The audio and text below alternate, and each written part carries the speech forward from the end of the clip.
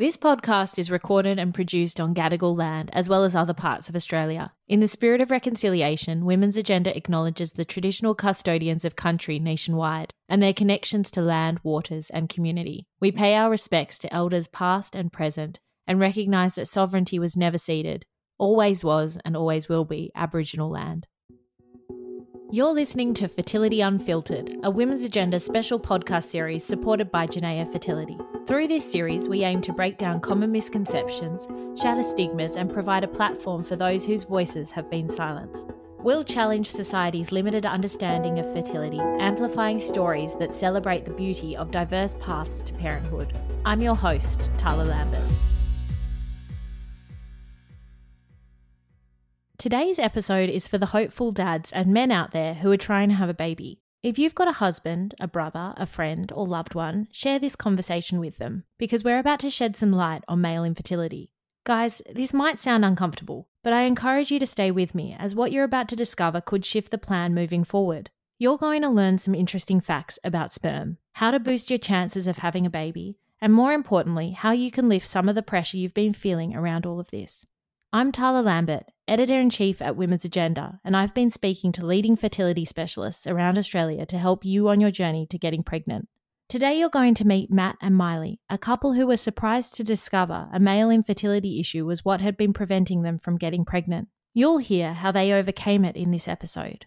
I'll also be chatting to Professor Steve Robson at Genea Fertility, a specialist in general and unexplained infertility. He says male infertility is more common than we may think.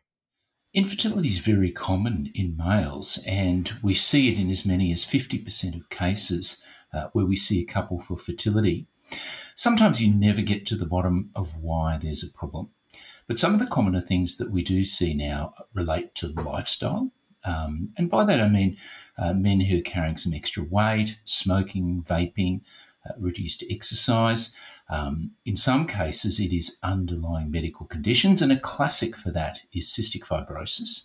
But there are others that we see in men. Sometimes medication use can contribute to a reduction in men's sperm parameters, for example. And one of the things that we're seeing increasingly is genetics, and we're learning more and more about genetics and finding that many men have an underlying genetic issue that's affecting their fertility and their sperm quality. So there's a wide range of things, and sometimes it takes a little bit of detective work to get to the bottom of things. For Matt and Miley, this detective work took about a year as the couple struggled to figure out why they weren't getting pregnant.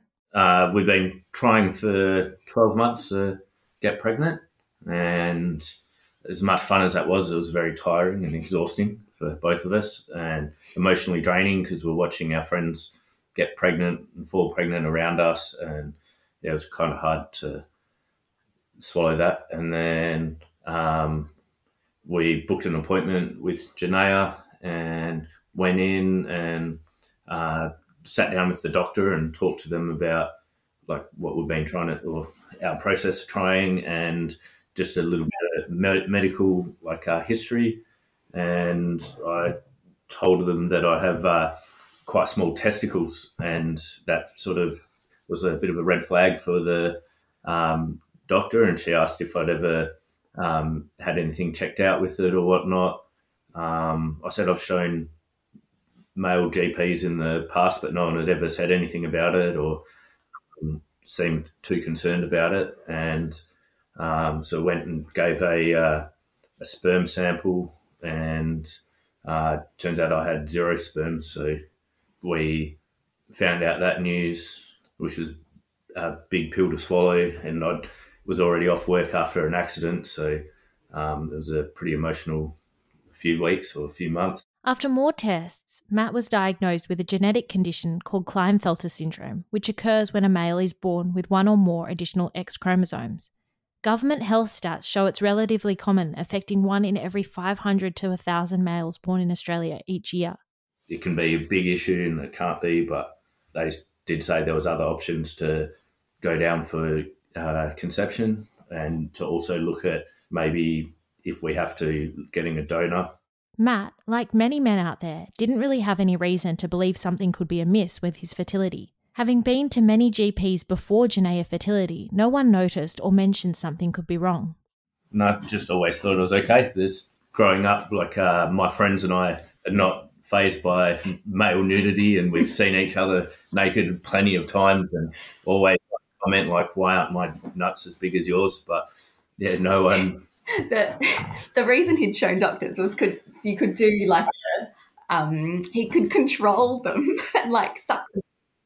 And he wanted to know if that was normal. So he had shown them that because that was quite unusual.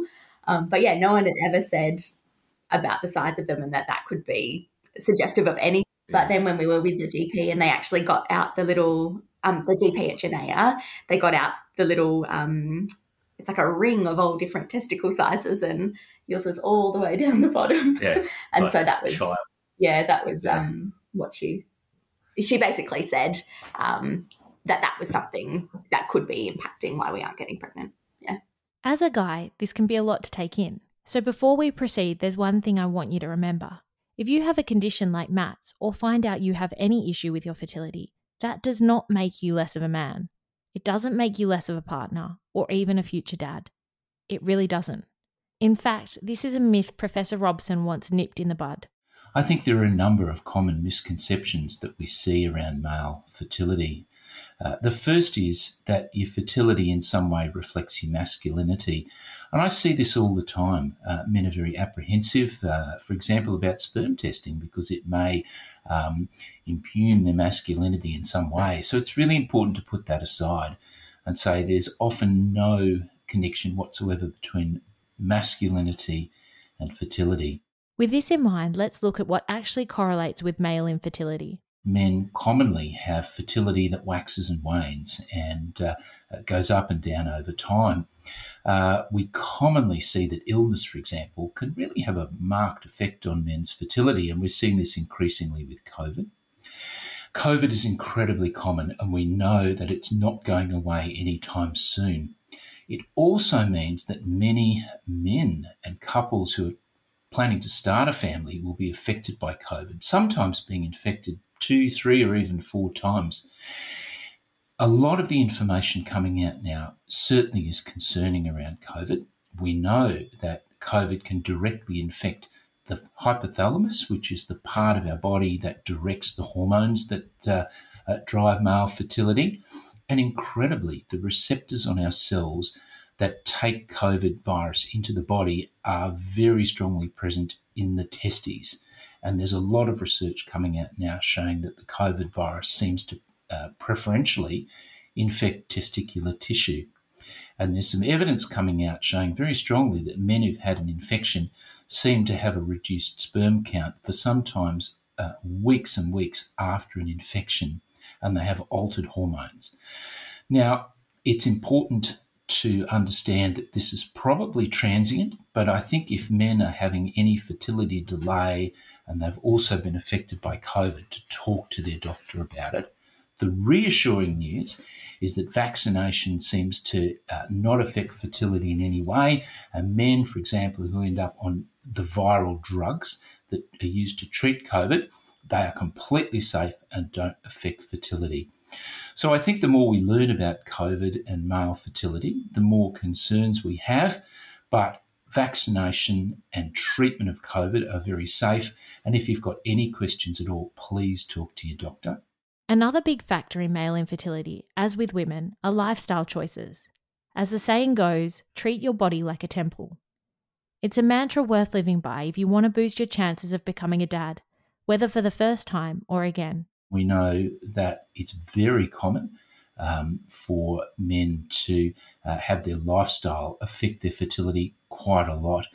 We commonly see men and couples who are about to start their family who are very curious about their fertility and ask the question, what can we do to increase it?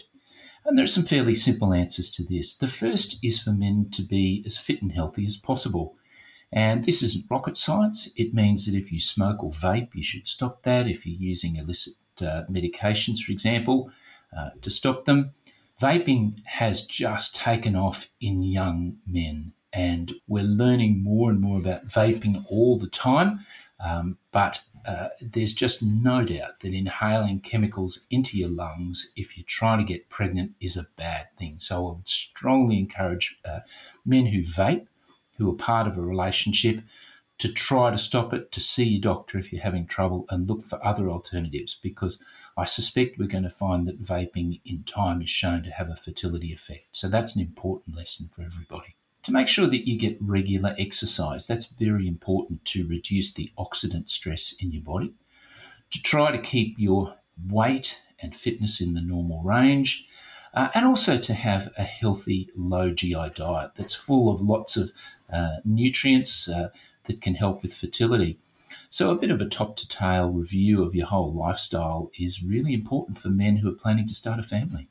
Before your ears skim over this, lifestyle changes make real impact. In fact, the decision to stop vaping or get your weight to a healthy range can give you a quick win in solving your fertility puzzle.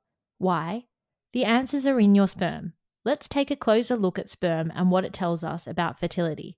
So it's becoming increasingly clear that the quality of a man's sperm reflects their general health, and a lot of research has been published in the last few years confirming that relationship, and in fact showing that problems in sperm quality can reflect warnings about general health for men and should prompt a more general health checkup.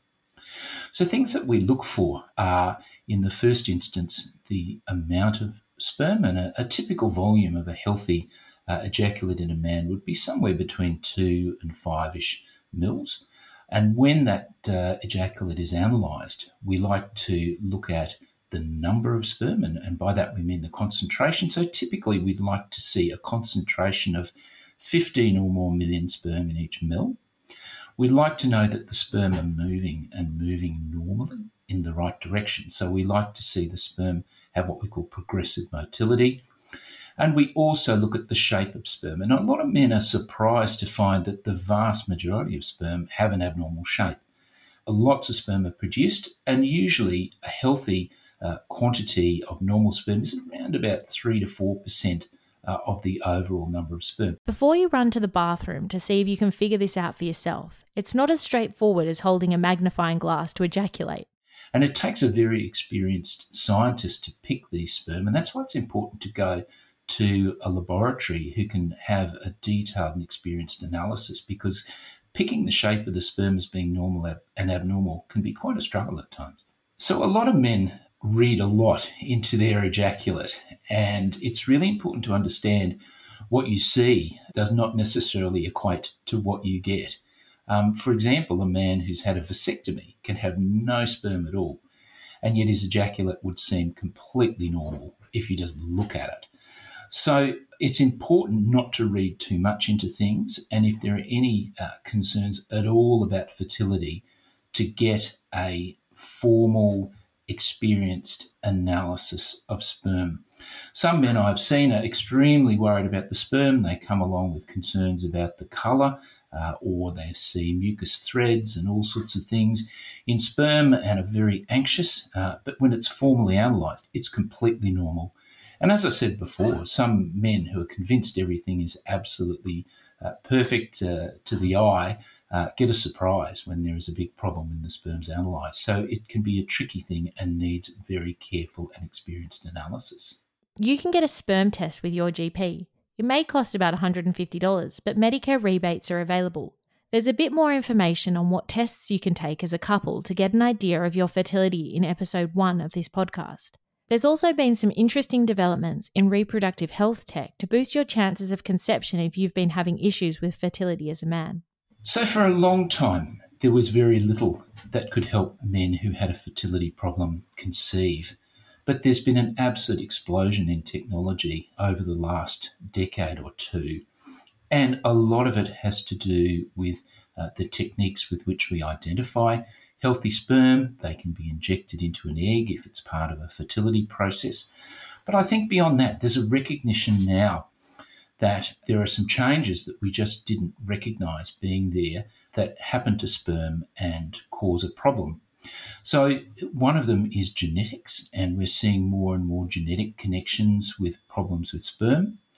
We're seeing the fact that even if all of the DNA is present in a sperm, it can be frayed at the ends, and we call that DNA fragmentation. And increasingly we're seeing that DNA fragmentation plays not only a role in fertility, but also in the health of an ongoing pregnancy. And there's now a body of work looking at what is called capacitation. So that's the process a sperm goes under on its journey to the egg after intercourse that makes it able to fertilise an egg. And we're now seeing that there are potential genetic problems in the way a sperm prepares itself to fertilise. So there are a lot of new breakthroughs in the way that we analyse sperm, we think about fertilisation, and that's opened up new ways that we can help men with a fertility problem achieve a pregnancy with their partner. Another question that may be on your mind right now is how often should you be doing the deed? And can doing it too much hurt the quality of your sperm? So I'm asked all the time by couples, how often should we have intercourse if we're trying to conceive? And a number of studies have looked at this over the years. Now, it's always a little bit difficult to get accurate information about how often couples have intercourse because sometimes they're a little bit coy about revealing everything. But there's been some interesting studies recently that essentially say have intercourse as often as you can, and that's probably the way forward. We used to try to suggest people abstain and only have intercourse when you think ovulation's happening. In the end, that probably contributes to a delay in getting pregnant for a lot of couples. So the data now are pretty clear that you just have intercourse as often as you can in the mid-cycle, and that's the most likely way to achieve a pregnancy if all is normal. Guys, you are crucial in this story. Conceiving your baby only happens with you, and that's why it's really important that you have space to open up about the challenges that come with trying to get pregnant. Women are opening up about their infertility, and Professor Robson hopes we all make an effort to encourage this among men so they aren't walking what can be a long and heavy journey alone. It's something Matt feels strongly about. For him and his partner Miley, having a supportive circle of loved ones, trusted health practitioners and each other to lean on was crucial. When we initially found out, it was a bit sort of taken back because you always think, oh, there's nothing wrong with me. And I'd heard of male infertility, but like saying it's not talked about. So just initially always thought it'd be like a female infertility, something wrong.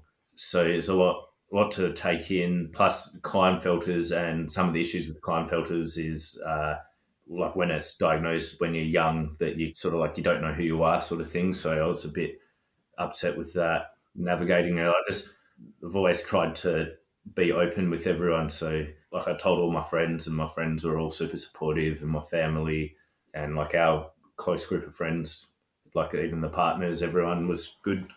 I talked to all the counsellors that Janaea provided, and I was also quite depressed at the same time. And I think that was the issue with the accident and the fertility stuff. So started seeing a psychologist for that, and that helped heaps as well. Yeah, I just talk to everyone, and even now, like I still talk to people about it and bring it up. I noticed talking to some of my mates who they were also trying, and it made them go to genetic counsellors, and they all some of them found out that they also had male infertility issues and stuff like that. So that was good. Yeah, guys at work are the same, and they said it was nice to hear that there's someone else like them that they know personally that is having issues, and that, you know, we had success. So it gave them hope. And my friend, he's just had twins, and he had IVF, and it was a male infertility factor. So I hope that couples who are embarking on the journey recognise that about half the time there's a male component to things. So it's really important that we talk about that, we shine a light on it, and that we celebrate the fact that men are part of the couple.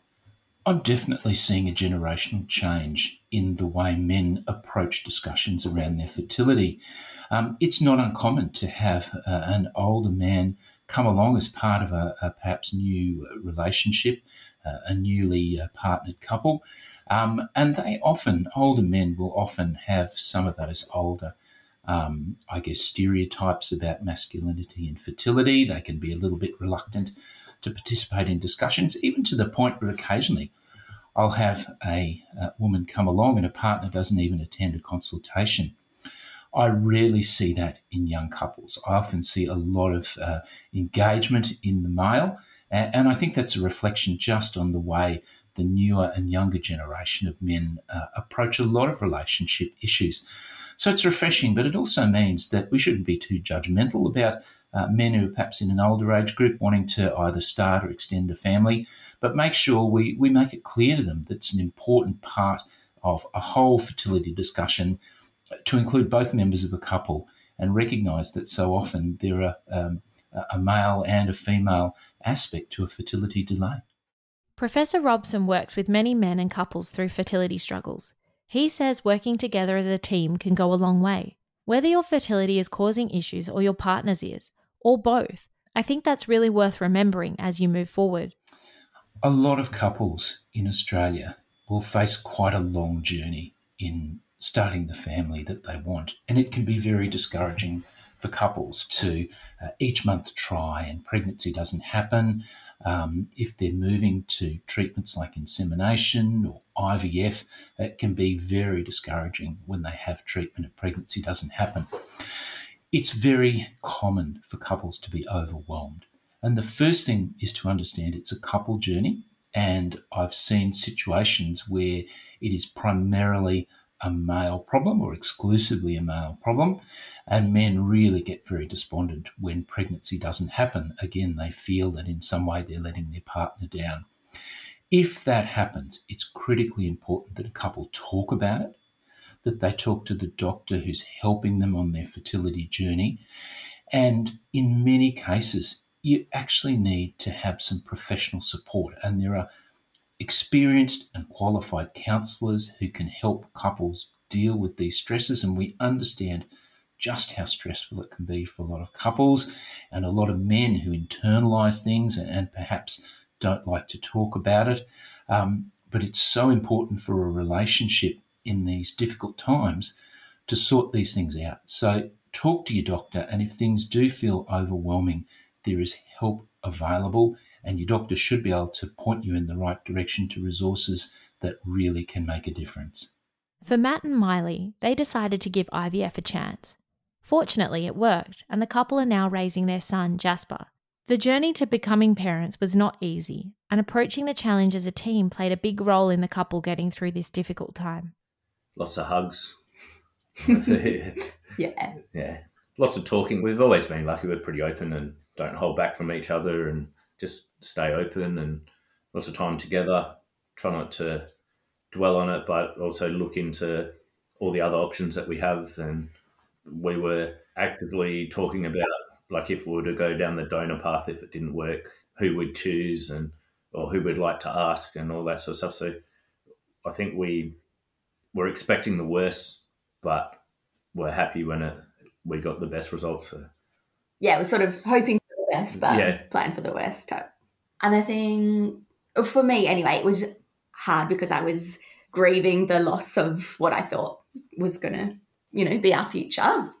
And at times that was really hard for me, actually, to be open with Matt about how I was feeling, because he was already struggling so much with the fact that he ended up being the factor. And of course, you're in it as a partnership, but I know I would be feeling the same if the roles were reversed. But I think that's where, the fact that we could talk to people outside our relationship as well was really helpful, and get perspective from others and just feel heard and just be allowed to feel sad as well about where we were at. You'll hear more about Matt and Miley's IVF journey later in this series, but their best advice to couples confronting infertility issues is to stay connected to each other and reach out for support. I think as you get older, as a man, you start to understand that it's okay to have feelings and stuff like that, especially the depression side of things. And I work in mining, so we have a lot of support. People don't talk so much, but there's definitely a lot of support in mining at the moment for mental health issues and men's mental health, being a male-dominated industry. But it did take me a while to open up and talk to people. And after I talked to a couple of my mates, they were just like, well, you, one of the most open people we've met, or we know, just tell everyone, and you don't normally care what people think of you, so why would you care now? And I was like, oh yeah, so that's how I look at it. And it's heaps easier to talk to people, and men or women, anyone at work. And it's quite fascinating that lots of people had male factor issues and are quite happy to talk to you about it, or come up to you and want to hear more, or find out more about it. So, I mean, everyone says how incredible it is and that you never know a love like it. And they're right. And I feel so thankful that we're getting to experience that. We've always been open sharers, but we've never had to do so much conflict resolution type stuff as we do these days. Yeah, about what our preferences are in terms of child rearing. So that's been a challenge at times, but also we come out the other side for the most part. Yeah, sometimes you want to kill each other, but ultimately there's a lot of love there. I get it. Yeah. And it's sort of, I guess that's a similar thing. I knew that kind of thing is what would happen, but then to go through it is different actually to what I expected. Yeah. Again, with sharing and support for the male factor, there's so much support, like Facebook groups, there's lots online about it. There's even like Reddit, you'll find heaps of support for male factor infertility, or part of my condition is low testosterone, so having testosterone replacement therapy and all that sort of stuff. But don't be scared, I guess, to talk to people or reach out, because there's plenty of people going through the same thing, and it doesn't change who you are, and it doesn't make you any less of a man or less of a human being. You know, we're still all the same people. If you think you've hit a roadblock when it comes to your fertility, as Matt says, you're not alone. So open up and don't keep the burden on just your shoulders. There is help, there is support, and there are resources to guide you and your partner through this. So the first step for a couple should be the doctor who's looking after them. And a local doctor will have insight into and access to fertility supports, and they can take a number of aspects to them. In some cases, if there really is likely to be a significant fertility issue, then I've certainly sent many couples or recommended that they seek counselling, and there's some very experienced fertility counsellors around. Some people are even in a position where they need to make a decision about whether to proceed, or an incredibly important discussion for some couples is around donor sperm. And that really requires very experienced and robust counselling. But in general, I think there are a number of support groups in communities, and your local doctor or the doctor who's caring for you can provide some guidance for you about that.